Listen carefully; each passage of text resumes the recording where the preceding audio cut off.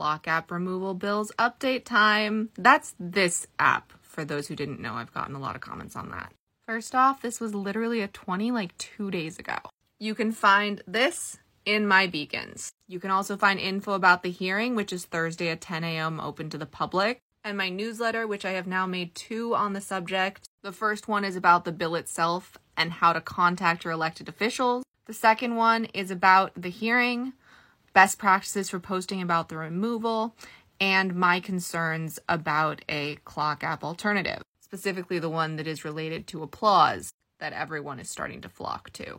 And both of those newsletters are both written and in audio format. So if you haven't checked them out because you can't read that much or you don't want to, you can listen. They're about as long as my TikToks, maybe a little longer. Now that that's out of the way, let's talk about the hearing. It turns out this is on us. There was no secrecy. It has been on the books in the Energy and Commerce Committee since January 30th. It has been talked about by a variety of publications. This isn't news. We just weren't looking for it. None of us were really taking this removal bill business very seriously.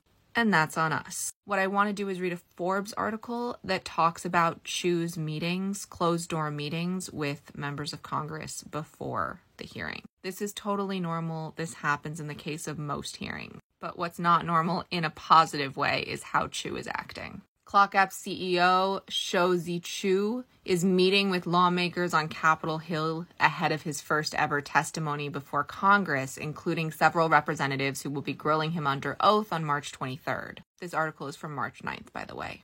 Chu has sought closed-door meetings with at least half a dozen members of the House Energy and Commerce Committee ahead of its hearing on the ClockApp's child safety issues, handling of user data, and apparent ties to that country, according to 2 senior Democratic staffers. He has met with several, including Reps Lori Trahan of Massachusetts, Jan Schakowsky of Illinois, and Scott Peters of California. He is operating from a place where no one had any trust in them, and he fully recognizes that, Trahan said in an interview with Forbes after her Wednesday meeting with Chu in Washington. The Clock app is in a really unique position right now to take some positive steps on issues that a lot of top American companies have fallen behind, and frankly even regressed on. And I made clear to Mr. Chu, and I hope to see him move to fulfill that potential, she added.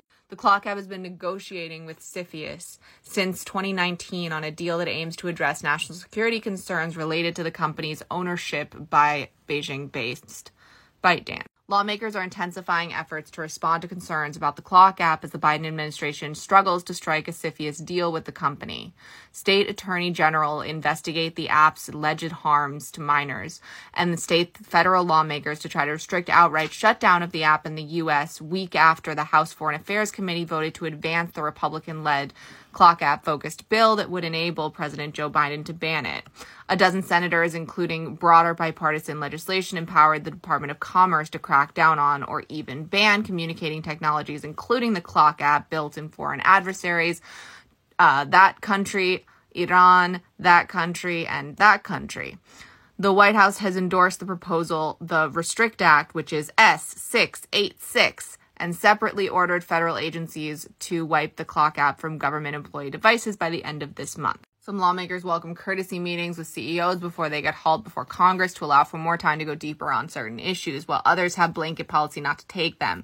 Despite the heightened anxiety around the Clock app, a senior Democratic staffer, present at one of Chu's recent lawmaker chats, described it as fairly typical relative to past closed-door pre-hearing sessions with Meta CEO, Google CEO, and former YouTube CEO. This is where it gets interesting. Trahan, for her part, said her chats with Chu this week were more substantive than past discussions she's had with the heads of Meta, the Picture app, and Google.